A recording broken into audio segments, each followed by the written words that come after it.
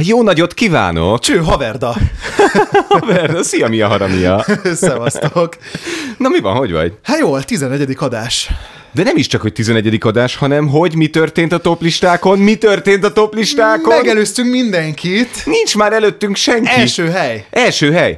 Figyelj, én ezt nem gondoltam volna. Tehát azért tiszteljük meg mondjuk a Balázsékat, Friderikuszt, Partizánt, hogy őket nem lehet megelőzni. Nem ilyen nagy dinamika. És megcsináltuk őket. És volt egy fogadalmunk, hogy soha többet nem emlegetjük, miután megvan az első hely. Nem. De most viszont szeretném, hogyha tételesen lehordanánk a Friderikuszt, a Partizánt, a Balázsékat, tehát szakmailag, mind emberileg jobbak vagyunk. De ebben a pillanatban, mert ugye ez folyamatosan változik, tehát nekünk már rögeszménké vált, tehát úgy néztük, mint más olvassa az aspirin használati útmutatóját, hogy most éppen hanyadikok vagyunk, negyedik, vagy ötödik, vagy harmadik, egyszer voltunk másodikok, visszamentünk ötödikre, figyelj, én beleőszültem. Hát nem baj, maradjon ez így, maradjunk első helyen. Maradjunk első helyen, jó van. Facebook help rovatunk lerövidült most egy kicsit. Kognitív diszonancia írt nekem egy képet, küldött, azt mondja, sziasztok. Ez a neve, hogy kognitív diszonancia? Ez a neve, miért nem lehet ez a neve valakinek? De miért nem lehet valakinek ez a neve, hogy kognitív diszonancia? Hát hányszor érezzük, hogy kognitív diszonancia. Nekem ez a legnagyobb problémám, amikor rájövök, hogy máshogy gondolok valamit, mint ahogy de úgy, hogy cselekszem. kognitív diszonancia, viszont a Facebook megcserél, és ezért diszonancia kognitívnek. Nem, egybe van írva. Na jó, hát ne rugózzunk ezzel, mert sokkal izgalmasabb, amit küldött. Sziasztok! SOS fém állvány kellene elfekvő lónak, bármilyen csörlős dolog, ahol akár napokig lógni tudna. 175 cm magas lónak kéne magas felkiáltójel. Bocsánat, mi van? Lógni? Miért akarunk lovakat lógatni? Napokig. Napokig akar lógni. Figyelj, nekem tehát egy testrészére van egyébként ötletem, hogy hogyan lehetne felcsörlőzni. Tudod, mikor ajándékot hozok, hogy Barna, hoztam neked ajándékot egy lovat, de pillanatnyilag csak a faszát tudtam elhozni. De miért akarnál napokig lovakat lógatni? Nem a kognitív diszonancia akarja lógatni, nem, ezt ő találta. Ja, értem, de nem a poszt írója akarja a lovat lógatni, hanem a ló akar lógni. Tehát úgy van írva, hogy ha a ló szeretne lógni néhány napot, akkor egyébként 175 cm magasan. És utána pedig Kaldenecker Bence írja, az az emberfaj, aki 20-30 éves korára sem tudja, hogy hányas a lába. Úgy van meghúzva a cipőfűző, hogy a két oldal összeér. És ez azért csodálatos, itt testvérem az Úrban, üdvözöllek téged, azért csodálatos, mert én is föl tudom magam paprikázni semmilyen dolgokon, hogy most összeér a héven a velem szemben ülő két cipő oldala. Hát most, és akkor mi van? De közben tényleg, ezek mi vagyunk, ezek. Persze, hát nekem ilyen idegrohamaim szoktak lenni cipővásárlás közben, és utána 3 napot nem merek járni benne az utcán, hogy még lehet visszaviszem, hogyha a barátaim azt mondják, hogy úgy nézek ki benne, mint egy bohóc. Nem, ez az új cipő, ez rettenetes, és akkor ugye az első esőcsepp ráesik, akkor már nem, én akkor cipőradírral. Én vagyok az egyébként, aki idény és igény szerint, tehát a téli cipőket tavasszal lepucolva elteszem. Hogyne, meg tejbe áztatom meg. Nem mondom, te az a típusú ember vagy, akinek ilyen vákuumzsákja van, amiből porszívóval ki kell szívni a levegőt, tudod, és akkor ezt én úgy nevezem csak, hogy latex búslakodó, és olyan valóban van, és szoktam nagyokat búslakodni, de most ne búslakodjunk, hanem idegeskedjünk.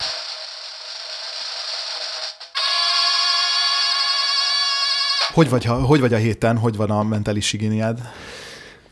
Figyelj, a sima higiéniám, hát ma volt a fürdésnap, úgyhogy ez most rendben van. Mentálba pedig, hát figyelj, nem tudom, tehát vizsgáztatni kellett a kocsimat. És nem érdekeltem úgy, hogy vagy csak akartam, hogy kérdezz vissza, hogy és te hogy vagy, hogy el tudjam mondani, hogy iszonyatosan felidegesítettem magamat. Mert hogy a héten voltam egy, nem tudom, kocsma, szórakozó hely, mit tudom én, egy étterem, valami ilyesmi helyen, és megmostam a kezemet, és eszembe jutott, hogy a világ legrosszabb dolga, de hogy tényleg pokol, tűz, nem tudom, kárhozat. Azok a kézszárítók, amik magasabban vannak, mint a könyökhajlatod. Amihez fel kell tenni a kezedet. Mert biceps kéne, uram, biceps nem kéne. Nem azért, mert nincs elég muszklim, hanem azért, mert lefolyik a víz, belefolyik a könyökömre. Nincs meg az, hogy fel kell tartani, tényleg, hát persze. És lefolyik, és a könyöködön van a vízcsepp, meg beissza a pólódnak a széle, és utána vizes lesz a pólódnak a vége egész nap, és hideg, és nem szárítja meg utána közben a kezedet, mert hogy ne lenne meg, persze, és ugye az, amelyik iszonyatosan hangos, de semmit.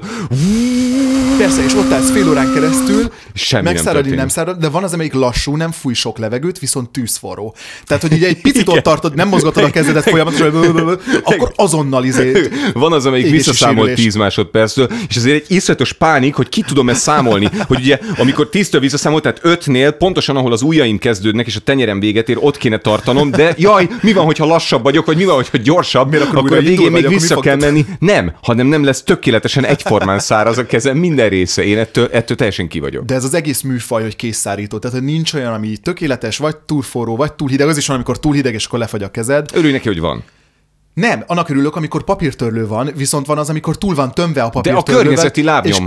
De ezek ilyen újra lebomlik, teljesen mindegy. Hol? Nem tudom, a szemetet. Oké, akkor csak egyet használok, viszont van az, amit megfogsz, és kibomlik egy ilyen 4 zsák papírtörlő, tudod, és akkor így lépkedsz át fölötte, borzalmas. Ugye szóba került a múltkor azért ez az 5. kerület, 8. kerület ellentét, hogy te itt sznoboskodsz az 5-ből, és lenézel a 8-asokat. Te pedig nagyon rossz környéken, arra gondolsz? Most az, hogy nagyon rossz, megosztanak a vélemények, mert mondhatom, hogy egy olvasztó tégely, mondhatom, hogy egy milyen kulturális sokszínűség, egy kis Harlem, és tényleg... Amikor legelőször kitettem a lábam a 8. kerületben, ez a költözésnél volt, és azonnal egy kutyaszarba tudtam lépni. De kérdés nélkül, egy ilyen willkommen, tudod, egy ilyen willkommen, igen. És a legtöbb kutya ebben a kerületben van, és szerintem a legkevésbé gondos gazdák is, mert hogy tele van bombázva, tehát tele aknamező. És az egészet nem értem. Tehát az értem, most nyomsz egy Tillát nekünk egyébként?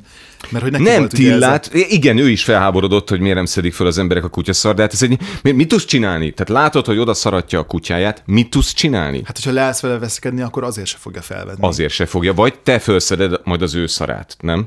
Mert tényleg mit tudsz csinálni, hogyha zavar, mondjuk az, hogy undorító, hogy belelépsz, hogy nem tudom. Tehát ki kell hívni a rendőrséget, Márkó, tehát hogy szerintem te vagy a kerületednek, te vagy annak a 4 utcának a csendőre. Az egész kerület ugye úgy áll össze, hogy mondjuk elindulok otthonról, akkor ugye van az utcának a húgyos oldala, oda nem tudok menni, mert hogyha esik az eső, akkor úgy, hogyha oda süt a nap, akkor pedig úgy. Akkor megyek tovább, van a helles sarok, ahova a megívott helles dobozokat gyűjtik. Akkor persze.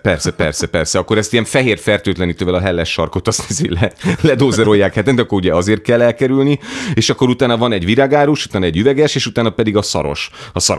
Bárhova utána megyek, utána a szaros. De nem tudom, hogy mit lehet tenni. Van egy nagyon jó film, egy lengyel film, egy 2002-es ilyen filmszatíra, az a címe, hogy A bolond egy napja, ahol azt csinálja. Egyébként hozzáteszem, hogy a főhős, egy tanárember ugyanolyan, mint mi. Aha. Tehát mindennel baja van, mindenkivel baja van, de közben rohadtul nem veszi észre, hogy ő a legnagyobb durogó kapitány, és most szépen fogalmaztam. Tehát elviselhetetlen figura, egy persona non grata. Nem vagy az, de hogy is. Én nem, de rólad beszéltem. Te nem, de én igen. Na, hogy ő azt csinálja, hogy egyszer csak lekuporodik a szomszédnéninek a bejárati ajtaja elé, és oda kakál. És amikor megkérdezi a szomszédnéni, hogy mit csinál maga? Szarok, mint a maga kutyája, és én se fogom fölszedni, mint hogy a maga kutyája után se szedi föl maga. Borzalmas. Nem borzalmas, egy kiváló film, nézzétek meg. Kell venni egy süteményt a szomszédnéninek, és szépen megkérni, hogy vegye fel a kutyaszart. A héten voltam egy kávézóban, és ennyi program, Barna, kocsma, kávézó, készszárító, hát pénzt kell költeni, hát muszáj el kell költeni azt a pénzt. És akkor ülök a kávézóban, és ez olyan hely, ahol nem viszik ki az asztalhoz, hanem üvöltenek a pultnál, hogyha elkészült a... Hát hogyne, persze. És akkor tudod, oda kell érte menni. Készüljek hasába! Nem, hanem ülünk, és akkor a következő hangzik. Gesztenyis mézes kalácsos látte, elkészült! És akkor senki. Gesztenyis mézes kalácsos látte, elkészült! Senki. És a végén a csaj elkezdett üvölteni, torka szakadtából. Gesztenyis mézes látte, elkészült! És konkrétan megállt az élet, elhallgatott az egész kávé, mindenki oda néz, és a csaj az ilyen vörös fejjel, könnyes szemmel így lihák, hogy... És hogy fogják, így a kollégái így elvezetik, tudod. És hogy miért van az, hogy ilyen helyeken a felszolgálók személyes sértésnek veszik azt, hogyha te nem hallod a sorszámodat, vagy a rendelésedet, Elmondom, hogy miért van, mert ők a szívüket, lelküket beteszik, hogy ez a chai latte, amire a létezéséről te másfél éve nem is tudtál, de hogy ez a chai latte és ez a raw vegán, nem tudom, milyen avokádós, nem tudom, micsoda, ez neked olyan minőségben készüljön el, hozzáteszem a fagyasztóból éppen kivéve, egy picit megmikrózva, ez olyan minőségben, és ezt és ezt ő szeretné neked megmutatni, ő betanult, és az, hogy the worst, best. Jó, mondjuk egyébként hozzá kell tennem, hogy ezen a helyen egyszer megkóstoltam ezt a gesztenyés mézes kalácsos láttét, és konkrétan egy kávé volt valami gesztenyés sziruppal, és bele volt dobva egy mézes kalács. Tehát, volt, azt nagyon utálom, fúj, azt nagyon utálom, amikor eleve azt utálom, hogyha valaki tunkol, hogy tunkolni még szeretem, de amikor bemarad. Az én véleményem szerint degusztált. Ne haragudj. Okay, előtted nem fogom csinálni, de amikor így kicsit beleolvad, tudod, a keksz, és akkor a végén az hogy így iszad, és a maradék benne van. Esetleg még a föle maradhatott a tetején, és az egy ilyen vékony filmréteget tud képezni a fogadon, tudod, a fogzománcon, egy ilyen vékony filmréteg, és nem tudod, aztán nem tudod leszedni. Fúj. Na mindegy, nem értem, hogy miért kell üvölteni. Tehát én szépen felhúztam a Google Maps-et, bekerestem a kávézót, és beírtam egy csillagot. Hekkel készült a hasába! Szigorúan Gordon, nem, szigorúan Gordon. Mert amúgy helyesen Kord. Igen, helyesen Gordon. Nézz utána, Léci, a következő adásra úgy gyere, hogy fel vagy készülve legalább gasztronómiába, hogyha te hozod ezeket a témákat. Mindig Gordon Bleu-nek mondom. Gordon Bleu hasába elkészült. Kapcsolatépítés.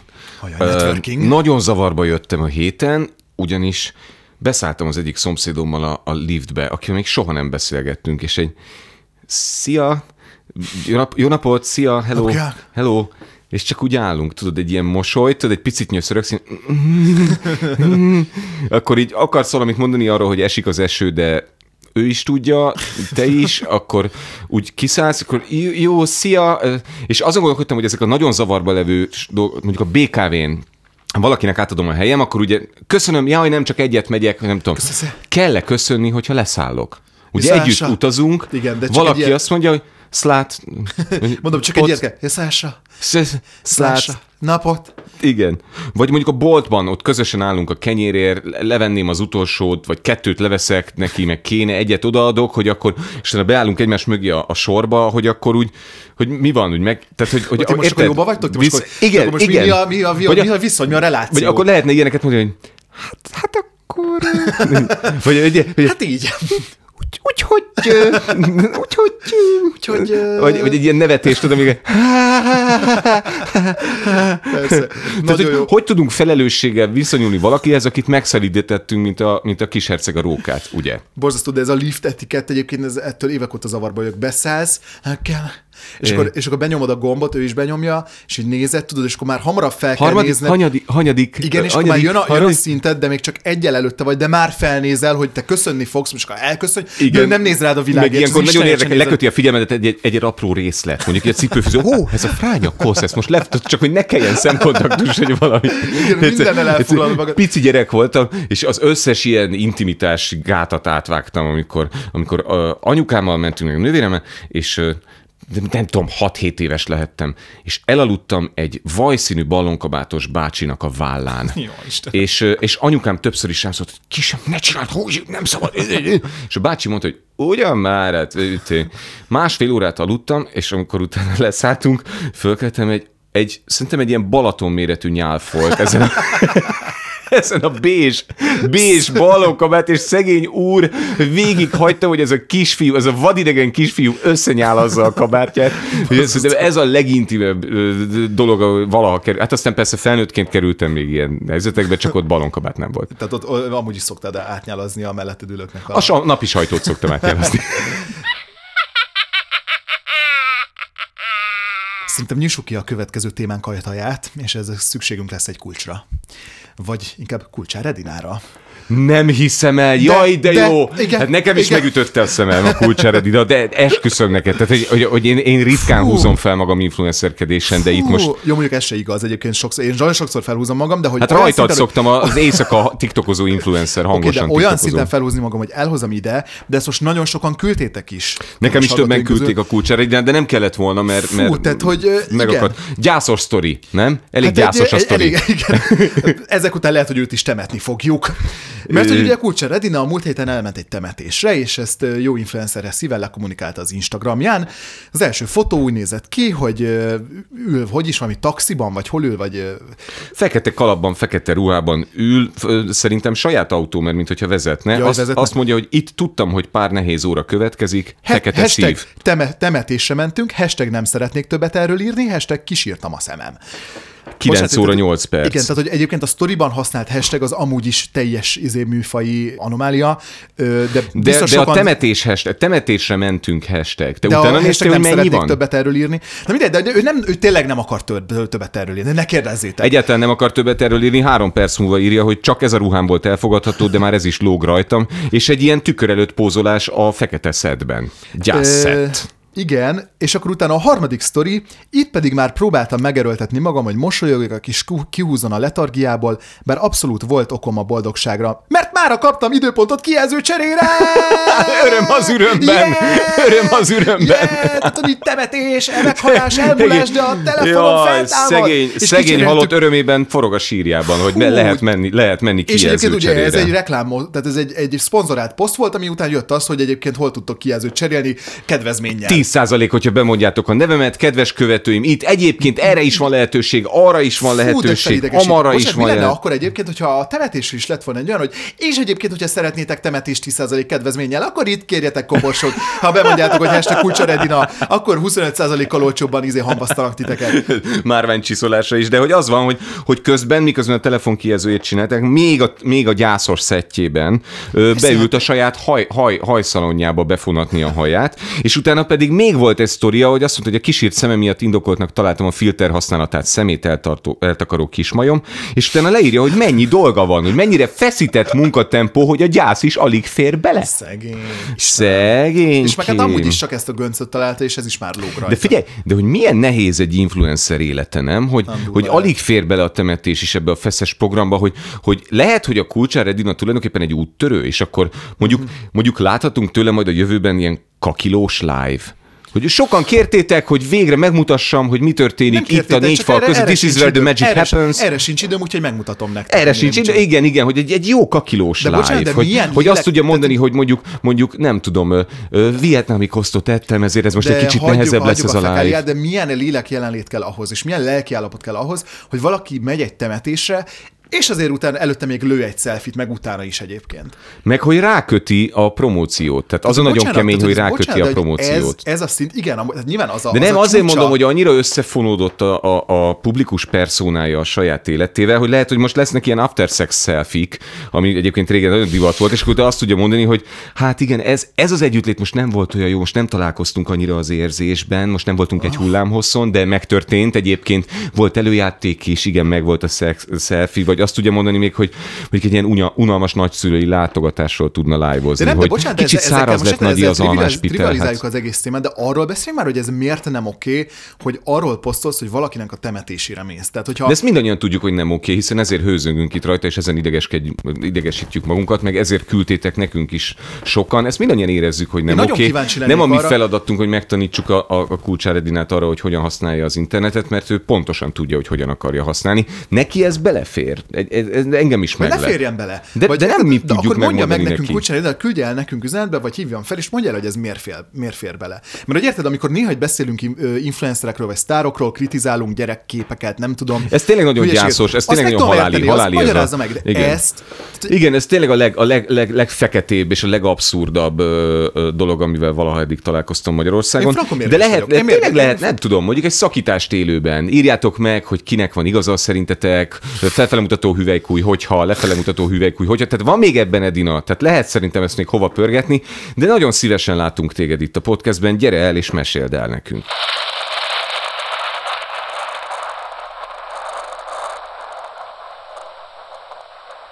Ha már internet, akkor kicsit mobil.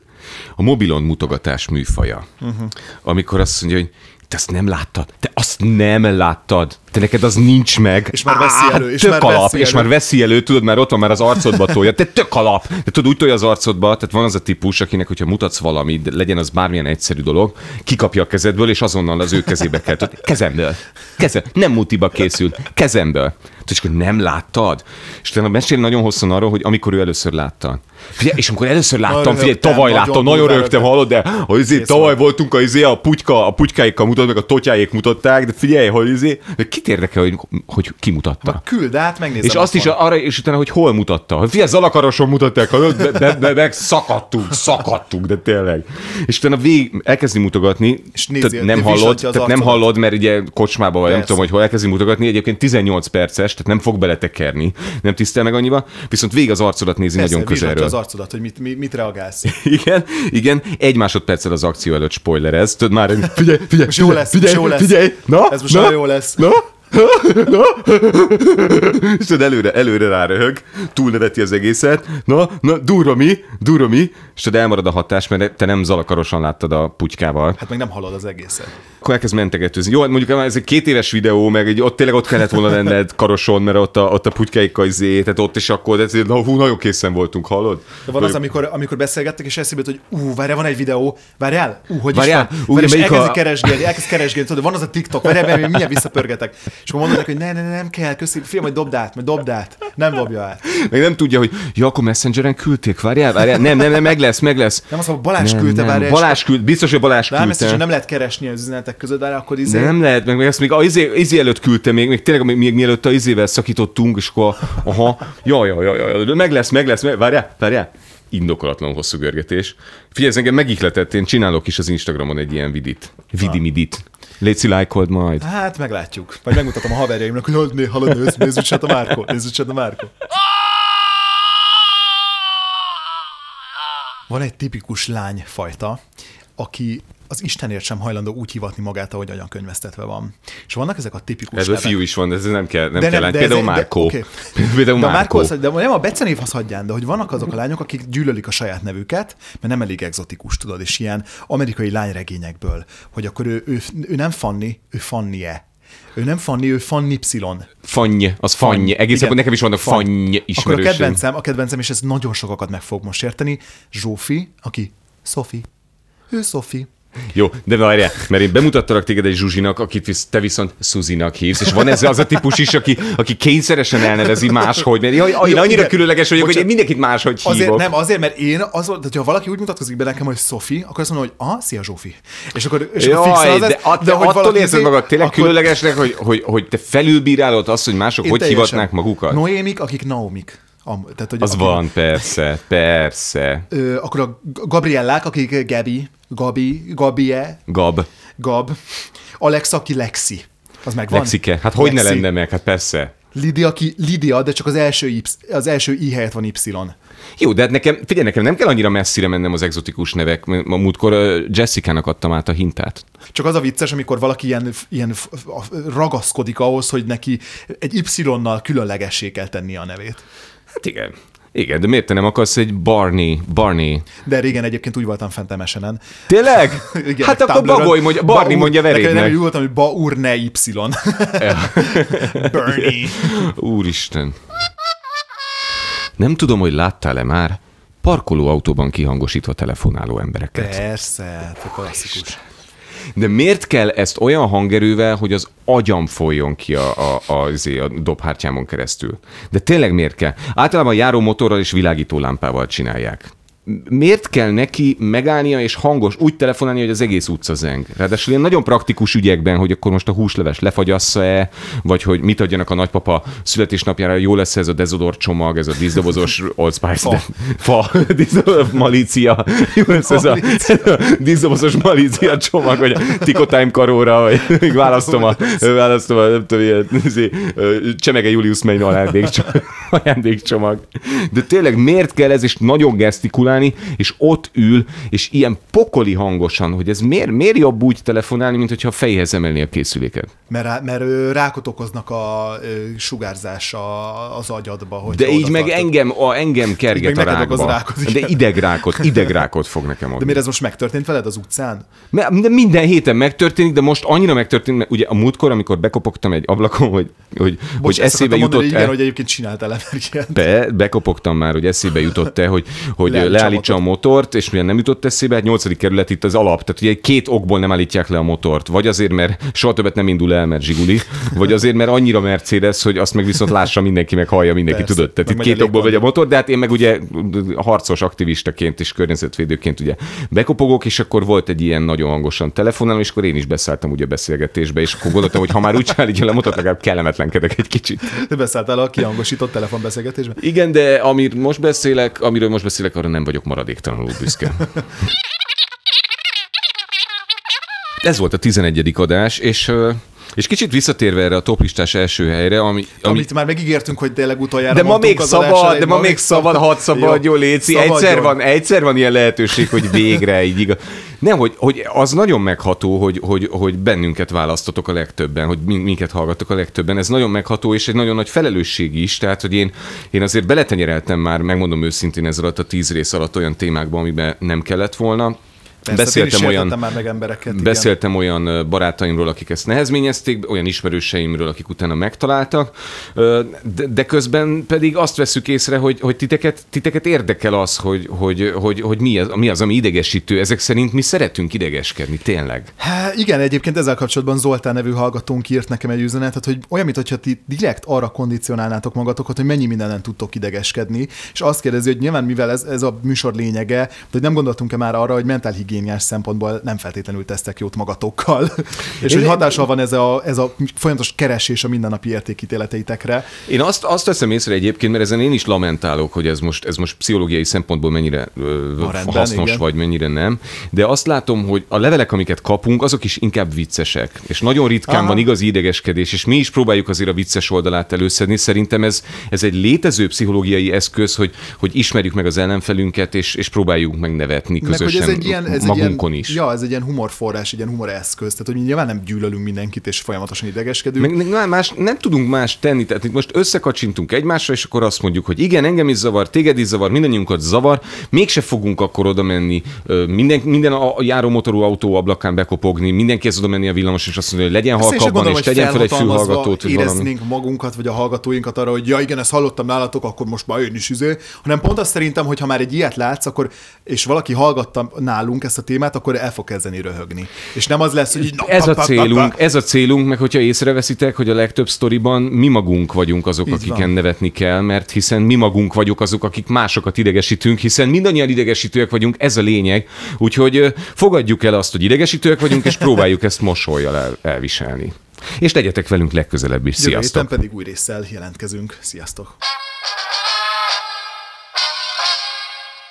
A műsor a Béton partnere.